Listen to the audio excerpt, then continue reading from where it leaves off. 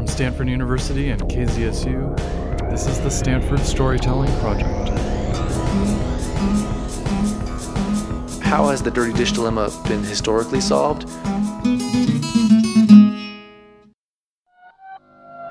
Okay, so right now we're going to meet someone who has taken on one of the biggest foes of community. I'd like to stand over your kitchen sink and you just tell me what your thoughts are looking into your sink. Looking at my sink? Yeah, His name's Daniel Steinbach. Communities and groups of people and crowds and mobs, I've always seen them as complex systems. He's a graduate student in education and design at Stanford, and he wants to tell you about the dirty dish dilemma. So I see in my sink right now an oven pan, a rice cooker. Starting with his own. A couple of spatulas. But then in the sink we have a couple of dirty cups, someone put some water in to soak. Maybe that's doing something, maybe it's not. And so this sink right here needs some action because like I said, this one's poised. Poised, that is, on the edge of a dirty dish disaster. The disaster is part aesthetic, part hygienic, but most importantly, communal. And the frustrating thing is, it's totally preventable. Dirty dishes can be seen as a microcosm of this issue of how a group of people manage these shared resources. I got interested in the question of, why it happens and what could you do to solve this?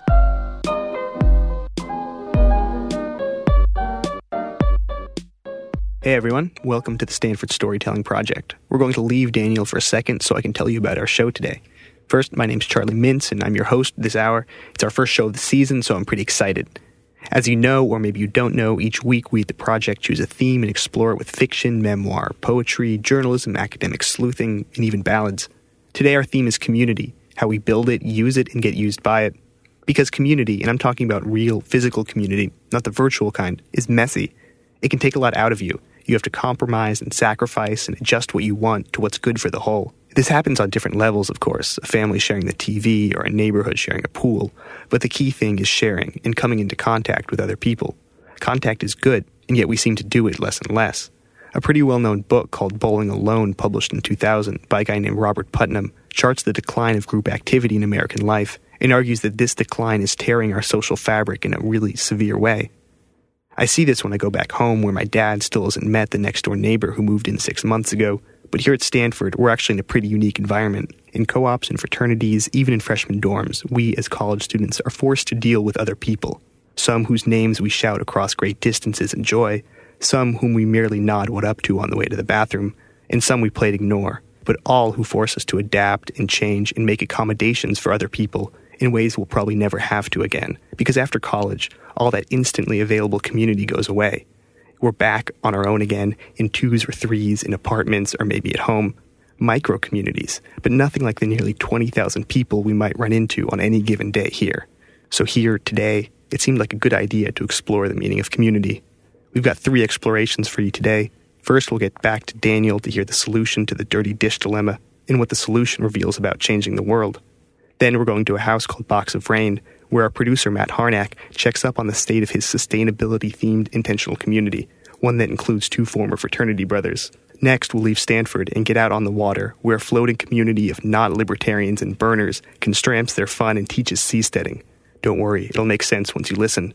Finally, we're going to hear In B Flat, a community of people who have never even met each other and yet managed to make music. Okay, at last, back to the dirty dishes. A clean sink has the least chance of a dirty dish getting left in it. But once a dirty dish gets left there, that leads to this snowball effect. Because once that one dirty dish, the second one comes really quickly. And then the third and the fourth, there's a snowball.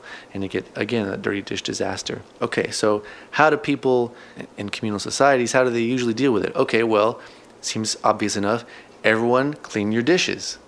Everyone clean your own dishes. And that seems like that would be enough, but actually it's not. The reasons why not get to the heart of the dirty dish dilemma. Taking care of yourself isn't enough. How has the dirty dish dilemma been historically solved?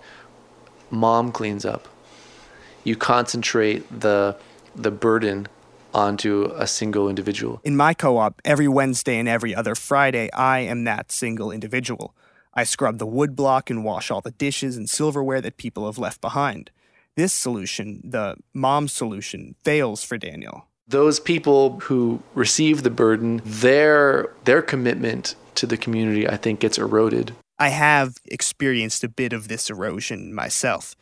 And the fact of it convinced Daniel that a better solution required a little altruism on everyone's part. But that was just the beginning. The problem he had to tackle next was, how much altruism do you need? How many dishes, how many other people's dishes do I need to clean to keep us safe?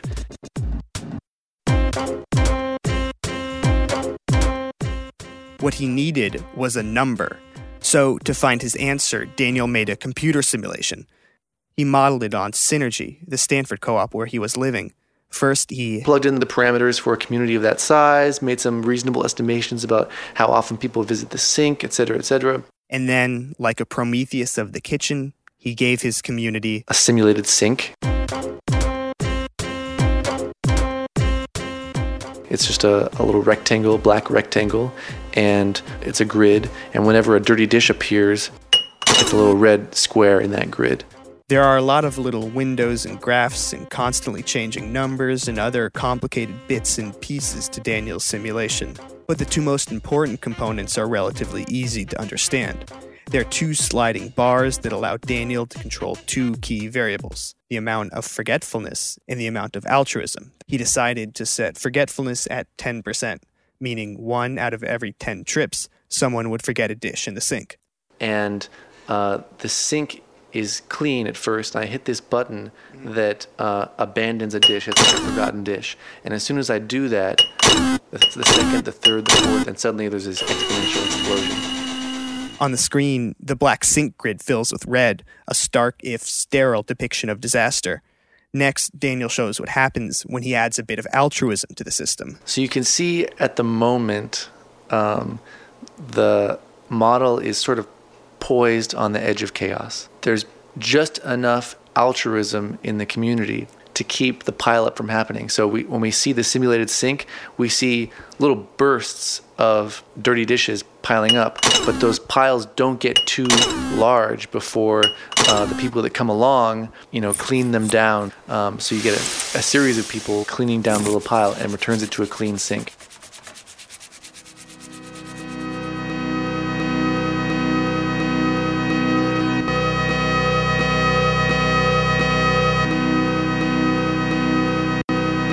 So that's a good community. But what happens if people get complacent? Now, if I turn the altruism down, so I reduce the amount of altruism in the community, then suddenly the piles get larger, and eventually it gets to a point where there's a point of no return, where there's no way to prevent the extreme pileup. So every sink is a complex system poised on the edge of chaos. But just a little bit of altruism from everyone keeps things clean. Just how much of that altruism do you need to maintain the clean? Probably less than you think. I calculated that if people 1/3 of the time were willing to clean a dirty dish that they saw there, that would be enough. Keep in mind this is with a fairly conscientious simulated community, one that forgets a dish just 1 out of every 10 times. But 1/3 was a little dry anyway for Daniel's purposes, so he rounded up. 1/3 became 1. And so I came to this is my final conclusion of the dirty dish theory. The solution to clean is U plus 1 equals clean. Meaning, you clean your own dish, and if there's a dirty dish there, no matter how big the pile, just clean one thing, 1 fork, 1 cup. If everyone is practicing this, really, if enough people are practicing it, that little extra will be enough to eat down that pile of dishes and keep it clean. So what can we learn from this as people about living? What can we take from this? I guess this perspective shows you how even small acts of kindness or altruism in the world can have large impact. And that might sound cliche, but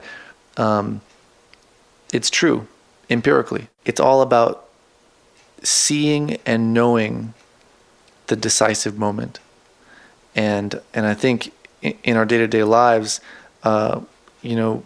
we encounter these decisive moments, and we know when we've let them pass without us acting.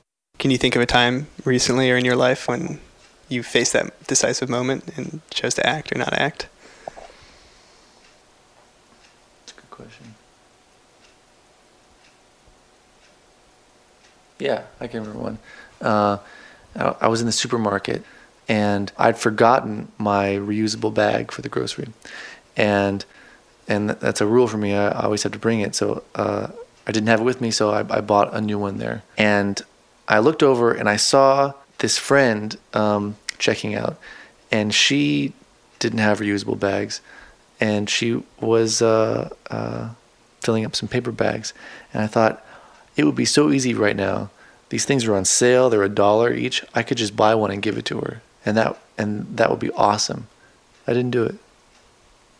And I walked out of there knowing that I just missed this opportunity. Because who knows, like that one act might have stuck in her mind, and that might have encouraged her to then down the road make a lot of different choices in the world, So that's an example. Daniel and I are back at his sink, staring down at the 2 dirty cups left there.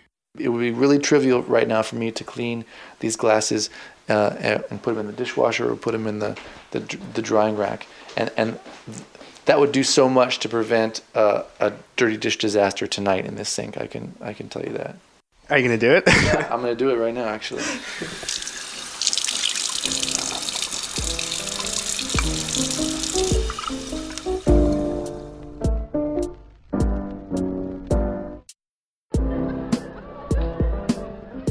Good morning.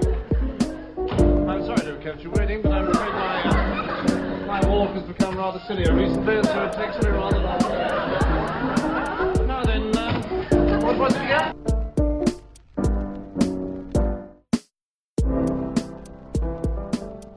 Mrs. Two Lumps, would you bring us in 2 coffees, please? Yes, Mr. Teabag. One thing that's been surprising for Daniel is how hard it is to actually get people to follow U+1.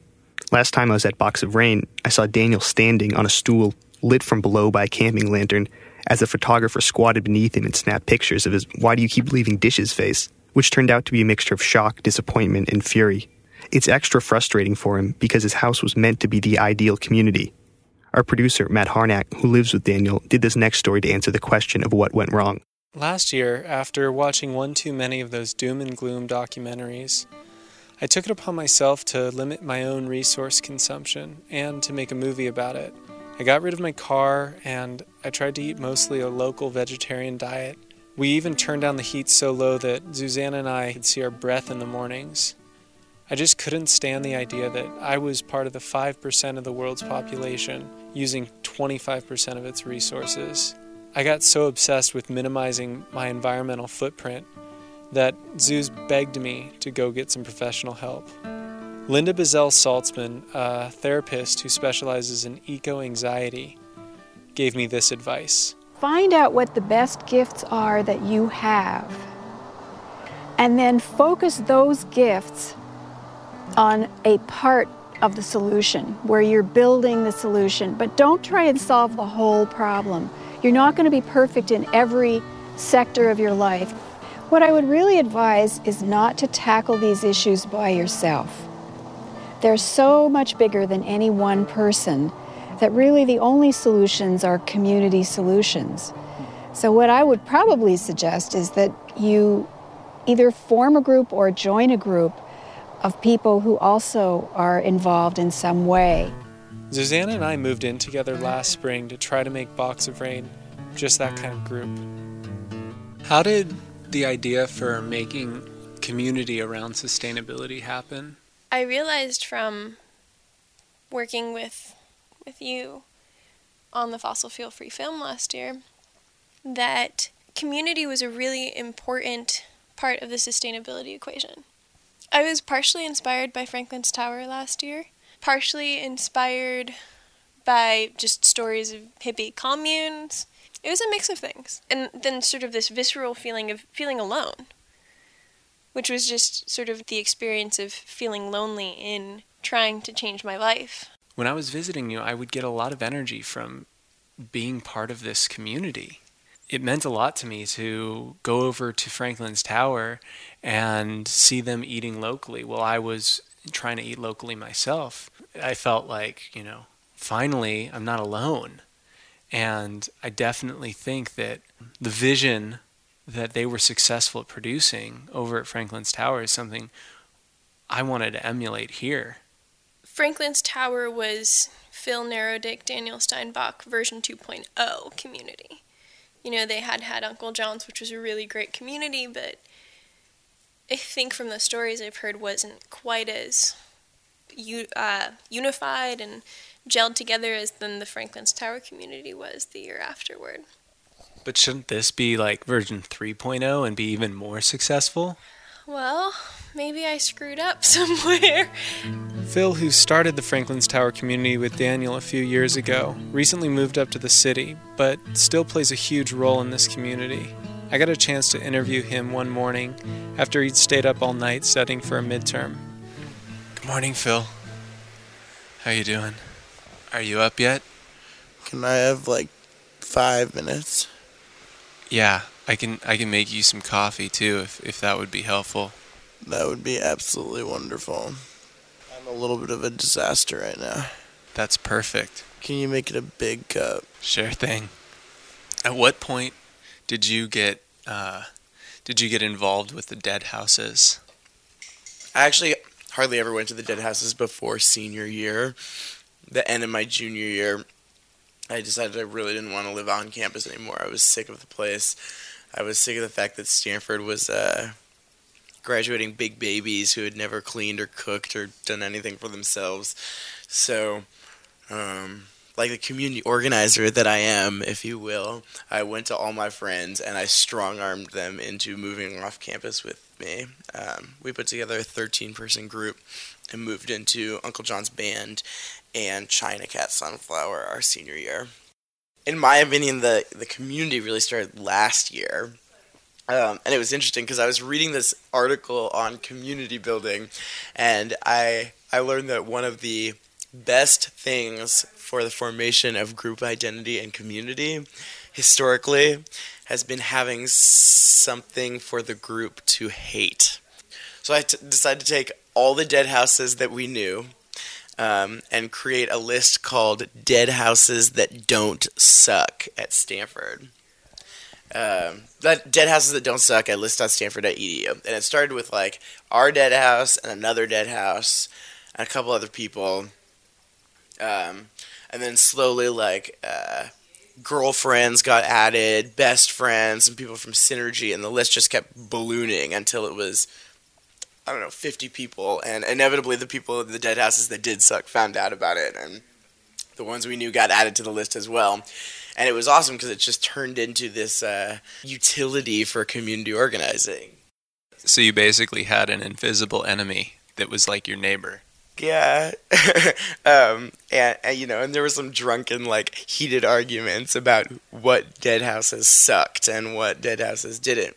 But people started inviting all the other people on the list to their parties at the dead houses, to their dinners, and we just started getting together all the time, multiple times a week. Dead houses plus their friends, and it rocked. It was really good. In fact, I would say that the Franklin's Tower community that I built, that was built while I was there, I'm not taking credit for it, was maybe the strongest community that I've ever been a part of. I'm no longer part of the Dead Houses. I just kind of crash here when I don't have anywhere else to go.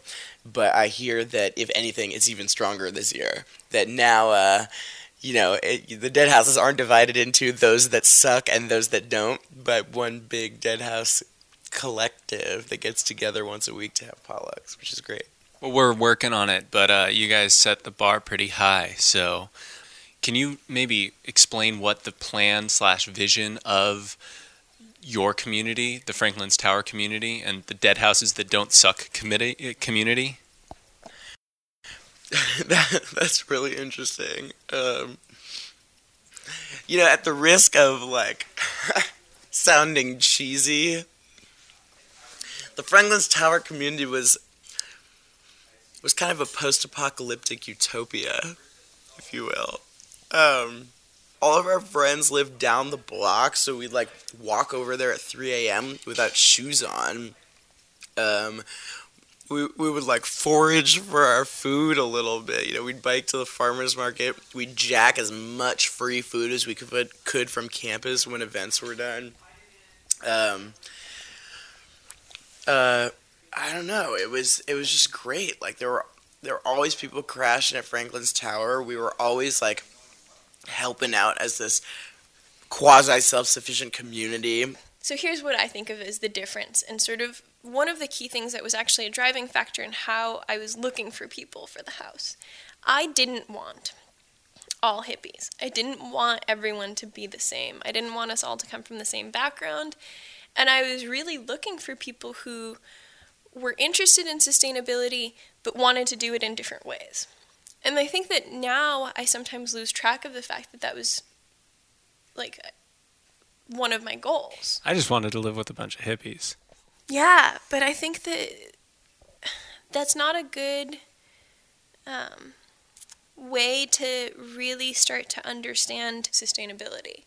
I think that the sustainability issue is going to take community, but it's going to take the coming together of many different kinds of communities, which are made up of very different folk with different sort of ideologies and worldviews. When Zeus put the house together, she invited Weston McBride and Matt Coleman, two Stanford grads who were used to a different type of community, the Brotherhood of Sigma Nu. So my name is Matt Coleman. I'm a graduate student at Stanford. Right now I'm working on my bike, which is my other mode of transport. And I was kind of mean to her yesterday. I rode her in the rain. Earlier in the experience, I know that you were having some reservations and you were basically unhappy with the way things were going. Yeah. Okay, so sorry, I have to process the question and think about how I'd tackle it. So I first want to talk about, in terms of expectations, it was really, I said this earlier, but it's important that I thought there was going to be a ruler of the house, and there wasn't. What I didn't realize, so I'm not an idealist. I am a cynical pragmatist all the way to the core. It's sad, but true. So living in a house with a lot of idealists, and especially idealists who I thought were in charge of me, I worried that I would cross them by not being fully on board with the direction of the rest of the house. And that by doing so, I would be kicked out of this housing that I am, here without a lease. I'm tenuously. I didn't know my status in the house, and I was kind of new to the community and very worried about getting kicked out, losing the roof over my head because of some argument I had with someone. And I think that's so. How that made me feel was that I was constantly on my guard, always afraid of being out in the street the next day, and trying just to not talk to anyone, just to kind of withdraw from the community to avoid any interaction that could possibly be bad. But over time, I think we work things out, and I think the two kind of key methods for doing that were, one, understanding different styles of conflict resolution. My friends in Box are of the, I don't want to say Quaker hippie variety, but they adopt a lot of Quaker methods for dealing with conflict, which for someone who's used to boxing it out, maybe doesn't make as much sense. But they're good methods. I like them. It just took me a while to warm up to them and to not be suspicious of them.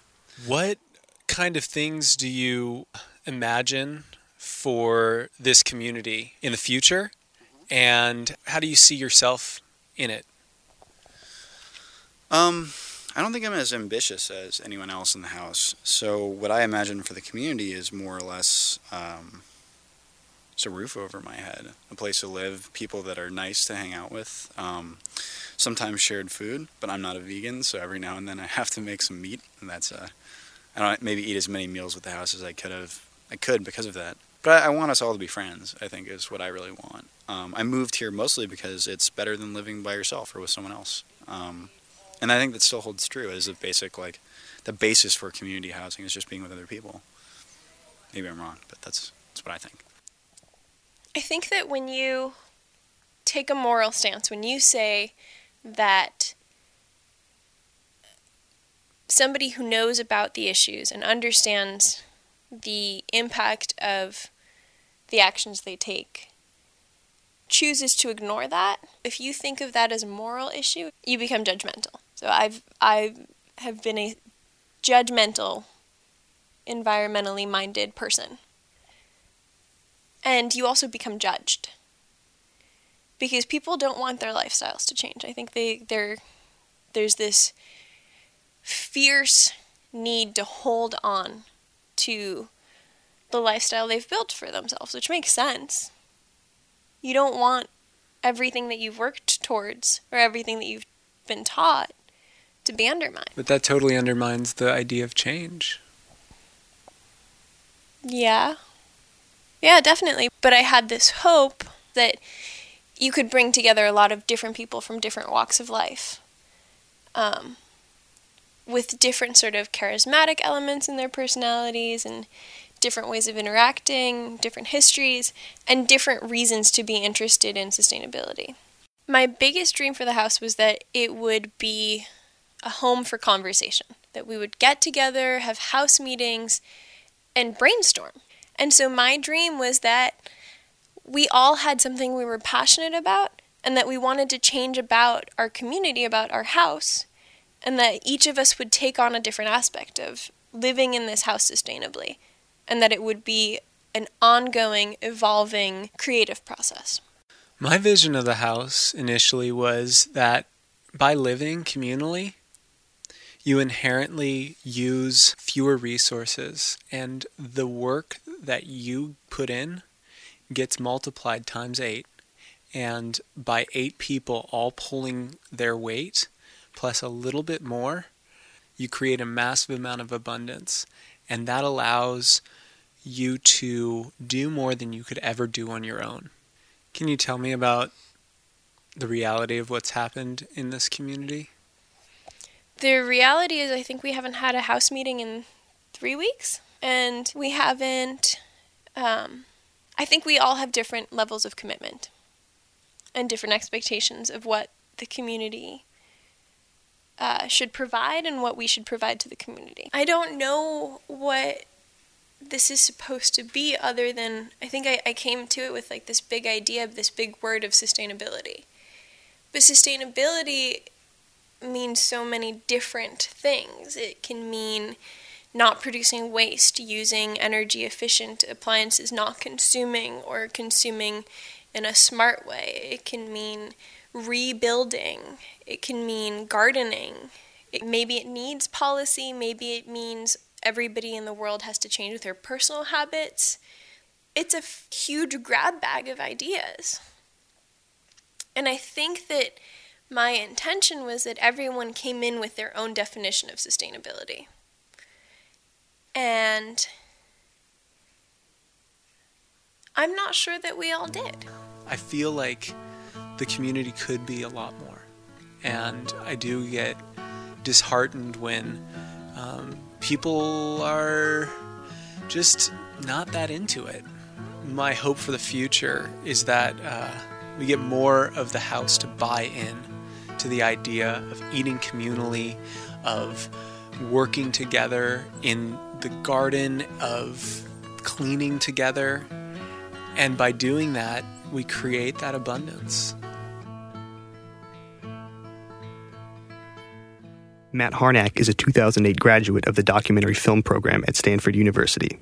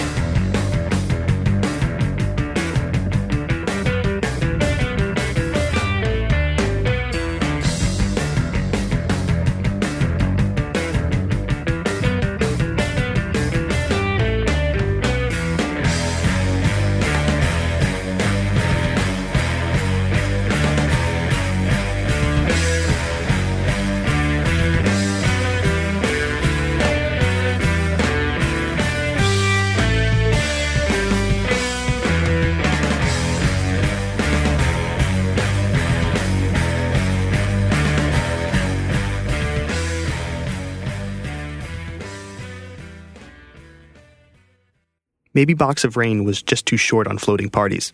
For our next exploration of community, producer Rachel Hamburg visits Ephemerile, a floating festival in the Sacramento River Delta that's part party, part rational discussion of the feasibility of sovereign communities in international waters. Take it, Rachel. 2 years ago, my friends and I threw a party called Floatopia.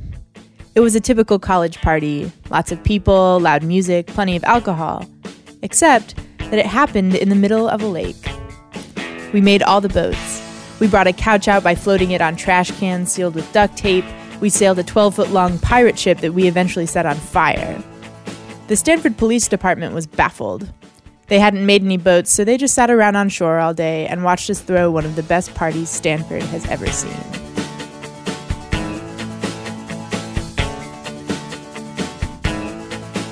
That's why my friend Matt and I were so excited when he heard about the first annual Ephemerile event, a giant floating celebration in the Sacramento River Delta.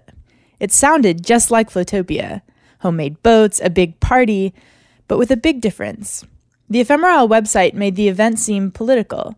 It was organized by a group called the Seasteading Institute, which posted all these weird quotes online. The safest communities have not been made. The wisest laws have not been formed. But the event itself just looked like a party. There was supposed to be a feast and a talent show. So we didn't know what to expect. A few weeks later, Matt, my friend Reba, and I found ourselves in a car on the way down to the Sacramento River Delta, still without much of an idea what we were getting ourselves into.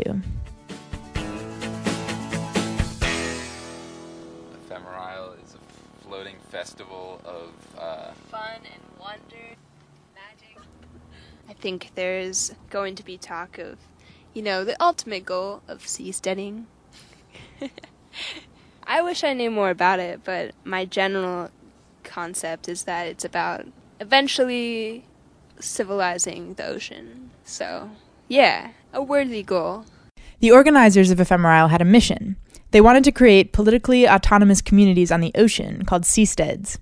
These communities would basically be tiny new countries with total freedom, in a way a libertarian's dream.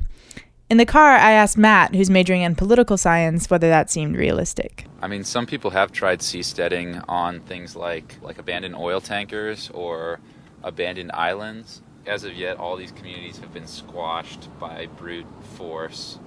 But I don't think Ephemerile will be squashed because it's only for 2 days. We also definitely weren't prepared for any kind of serious operation. Our boats were whale-shaped kiddie pools that we'd modified by putting in plywood bottoms. We had tested them in the fountain at Stanford, and they definitely floated, at least for a few minutes. I guess we would have made very poor seasteaders, but I wasn't too worried about the logistics of seasteading. Reba wondered whether anyone at the party would even be thinking about it at all. A question that I'm asking myself, and that I think it would be interesting to ask all the attendees of Ephemerile is, are you here for the party or the politics? Which one are you here for, Reba? I can't say at this point. I hope to determine that as the course of the event goes on. Whichever, is more exciting.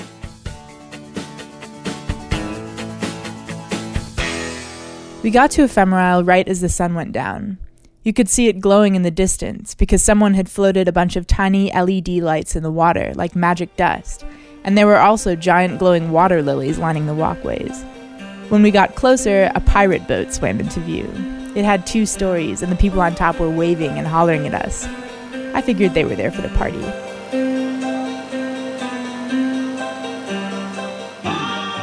Reba and Matt and I inflated our kiddie pools and tethered them to the platform. There, we met the man in the red fur coat. Here, I'll stand up and show it to you. And I'll describe it on the thing. It's a big, furry, long... Look at the lining inside. Isn't that amazing? It's kept me warm, like ever so warm. I've slept in it. I've made love in it. I've cried in it. It's mine. I've had it for 7 years. And it's my coat. I asked him about his politics, and I got a confused answer filled with lines like, I believe everything is a story, except for the existence of God's love, and that's a story too.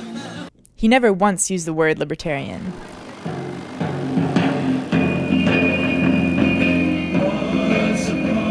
His wife, who introduced herself as Fresh, was sitting next to him.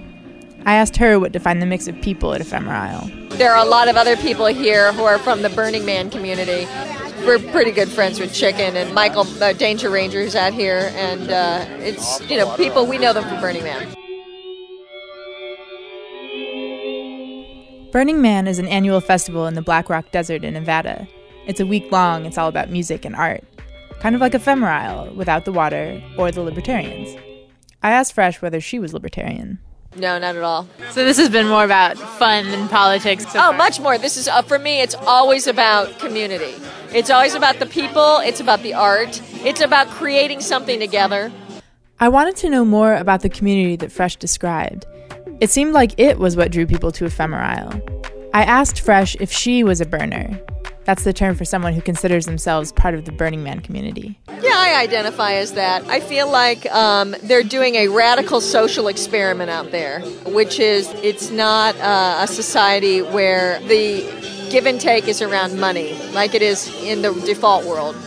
Instead, what is trafficked in is human support, the support that you can give to your fellow.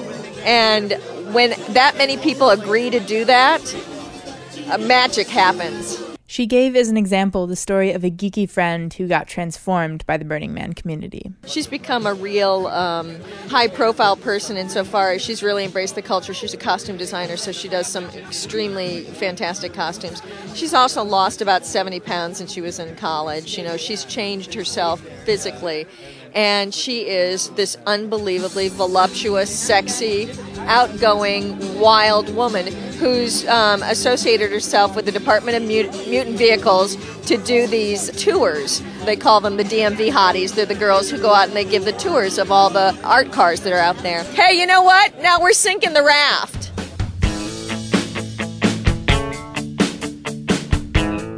Fresh wasn't the only person to talk about community when I asked about politics. We're libertarians and we'd like, less government or whatever, but it's not. We don't really necessarily view this as a statement so much as just a fun weekend. So you're a boat-building libertarian, that's the... Yeah, this is the first boat we've ever built, so I guess before that I was just a San Francisco free love libertarian. My name is Ginevra, lead chef of Ephemerisle. Hey, don't throw things at me. I'm the chef. Ow. I found out about it through my friend Dave, who just threw something at me. Chicken John and a lot of the same people who go to Camp Tipsy and Burning Man and cool stuff. But it seemed like a lot of fun. Yeah. So you're more here for the fun than the politics? Definitely here for the fun, definitely here for the art, and apparently for the chili. Are you here for the fun or for the politics? Is what I mean. I'm here for the fun. I'm here for the fun. I mean, I've helped Chicken with other of his sort of junk boat, homemade boat endeavors before. Which one is Chicken John? Is he here? He was the one that was just with the mic. He's right there. That's Chicken. People kept mentioning Chicken John, the organizer of Ephemerisle. Maybe he would have the answers. If he said this party was about fun, I'd believe him. As I walked up to his group, his girlfriend was complaining that she doesn't get to spend enough time with him. You have to convince him to go to an event that does not involve him working 16-hour days for a month. 16? And he won't go to those events. You wish I could only work 16 hours a day. 16 hours of work a day didn't sound like fun at all. I asked Chicken what was so much work if this was just a party. He pointed at the joints of the platform beneath my feet. So that goes on a trailer. We stack those up 3 high, and put some straps on them, and we bring them here. Then we have to go back and get 3 more. There's 21 total. It's huge. So, 21, that's like 7 trips back and forth here, and then... Makes it all worth it, then. Come on, honey, you do it for the paycheck. What makes it worth it? People make things. They make things with their hands on, like, birdhouses, or someone will make a cake. You made it. In this way, you imprint on the culture that you want to calibrate to. And in that way, you are participating in manufacture of culture. And that's what differentiates us from other creatures, We're the only beings that create art. Art, by definition, something pointless and intentional. Therefore, you want to live your life as art. You want to manufacture the culture of the world that you want to live in. How's that? That sounds pretty good, yeah. So what does that have anything to do with libertarianism, except for on a... I think that libertarianism in general, the ore that makes up libertarianism is basically because libertarianism Okay, so to participate in my thinking here, okay, like the idea of libertarianism isn't something that we're ever going to face.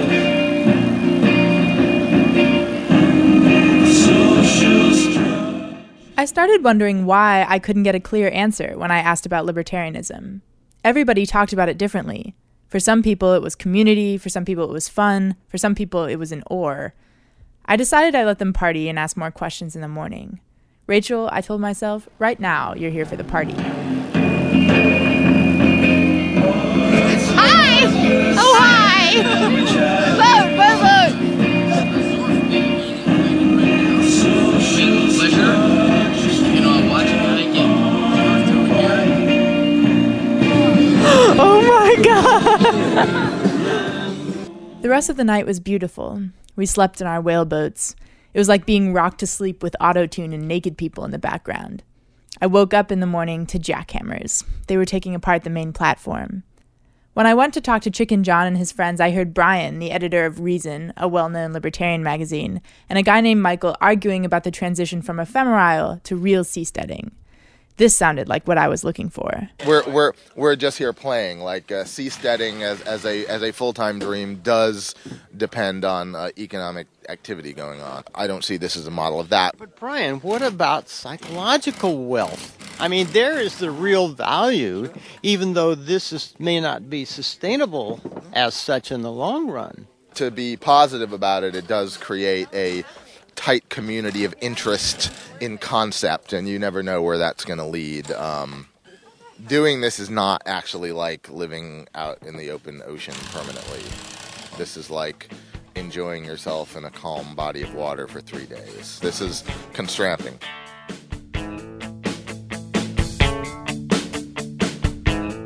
So I had my answer. Ephemerile was constramping. Unfortunately, I had no idea what constramping was. Constramping is a construction project combined with camping, or a camping trip that essentially is a construction project. It's this. You're taking responsibility for your leisure. You're not letting it be a lazy, consumptive thing. You're making what you need to make with you and your friends' labor, and it's actually fun and frustrating, and it's more satisfying at the end. It's less satisfying at the very end when it all has to come apart and go away. Kind of, it's more satisfying in the middle, and then maybe less satisfying in the very end.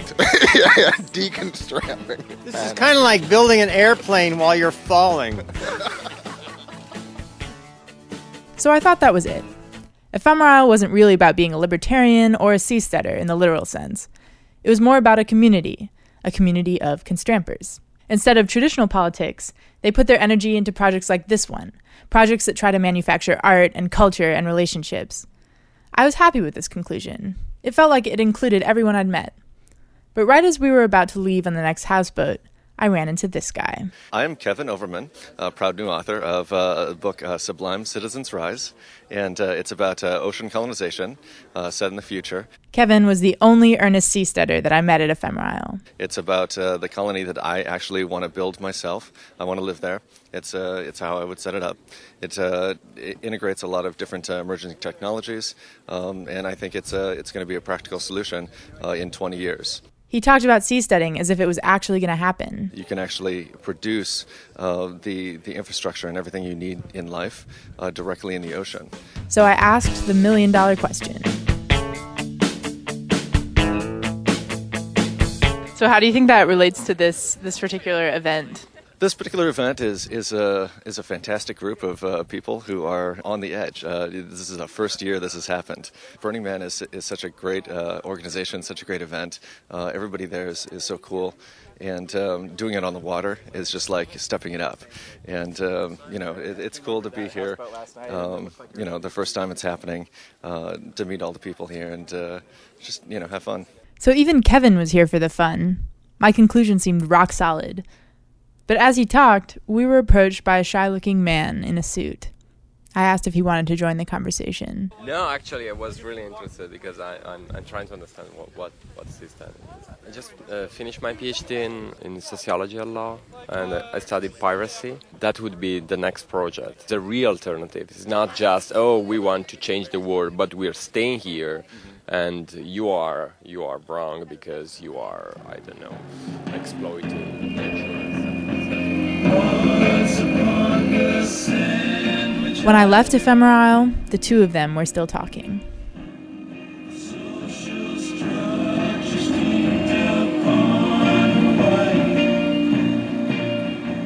Rachel Hamburg is an undergraduate at Stanford University. After the break, one last community, a virtual community that plays music in B-flat. Stay with us.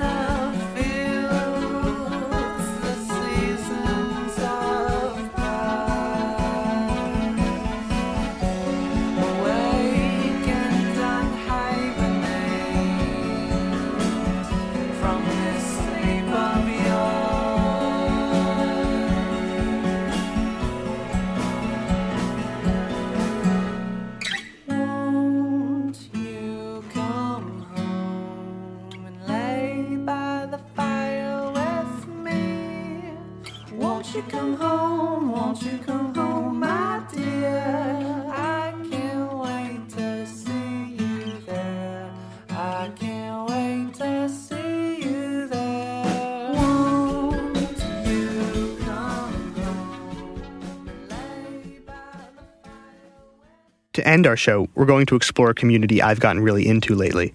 It's an online community whose members have never even met each other, and yet still managed to create something incredible. The site, called In B-Flat, was created by a commercial musician named Darren Solomon, who invited people to submit videos of themselves playing instruments in the key of B-Flat. It's inspired by an idea from the 20th century composer Terry Riley. Riley's piece, In C, allows the musicians to play at their own pace. They're playing from the same score, but they can move on when they choose. In B-Flat works the same idea, except the music is being created in isolation. Click the first video, and a man will begin to play marimba. It's Darren Solomon, actually. He plays slowly, allowing space for the other musicians. Click another video, and an altered kind of banjo enters. Keep in mind, this was just my order. At the website In B-Flat, you are the composer, and you bring the instruments in whenever you want.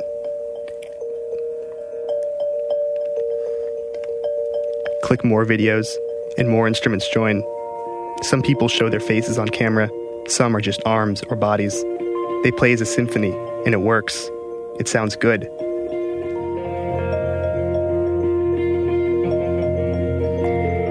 It's surprising, given that the internet tends so much toward chaos.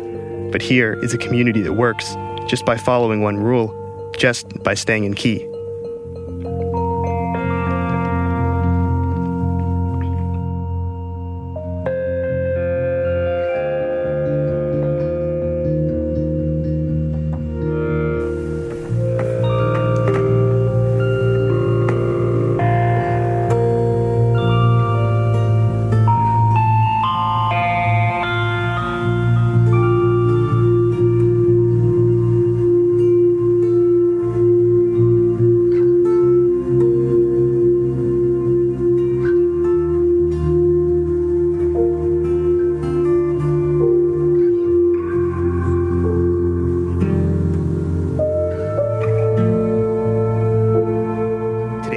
Was produced by myself with help from Matt Harnack, Rachel Hamburg, and Jonah Willingans. Our show was engineered by Hannah Krakauer. Big thanks again to Matt and Rachel, who I know, like me, didn't get enough sleep because of this. Big thanks also to our interns, Catherine Harris and Kiki McKee, and also to Lee Constantinou and Colleen Hansen. Original music for the show was written and performed by Japandi, Noah Burbank, and myself. For their generous financial support, we'd like to thank the Stanford Institute for Creativity in the Arts, Stanford's Oral Communication Program, Stanford Continuing Studies, and the Hume Writing Center. KZSU would like to thank the law offices of Fenwick and West for their continued underwriting support. Remember that you can find a podcast of this and every episode of the Stanford Storytelling Project on Stanford iTunes and on our website, storytelling.stanford.edu. Tune in next week for a repeat, but the week after that, or very soon, Trash. You love trash. For the Stanford Storytelling Project, I'm Charlie Mintz.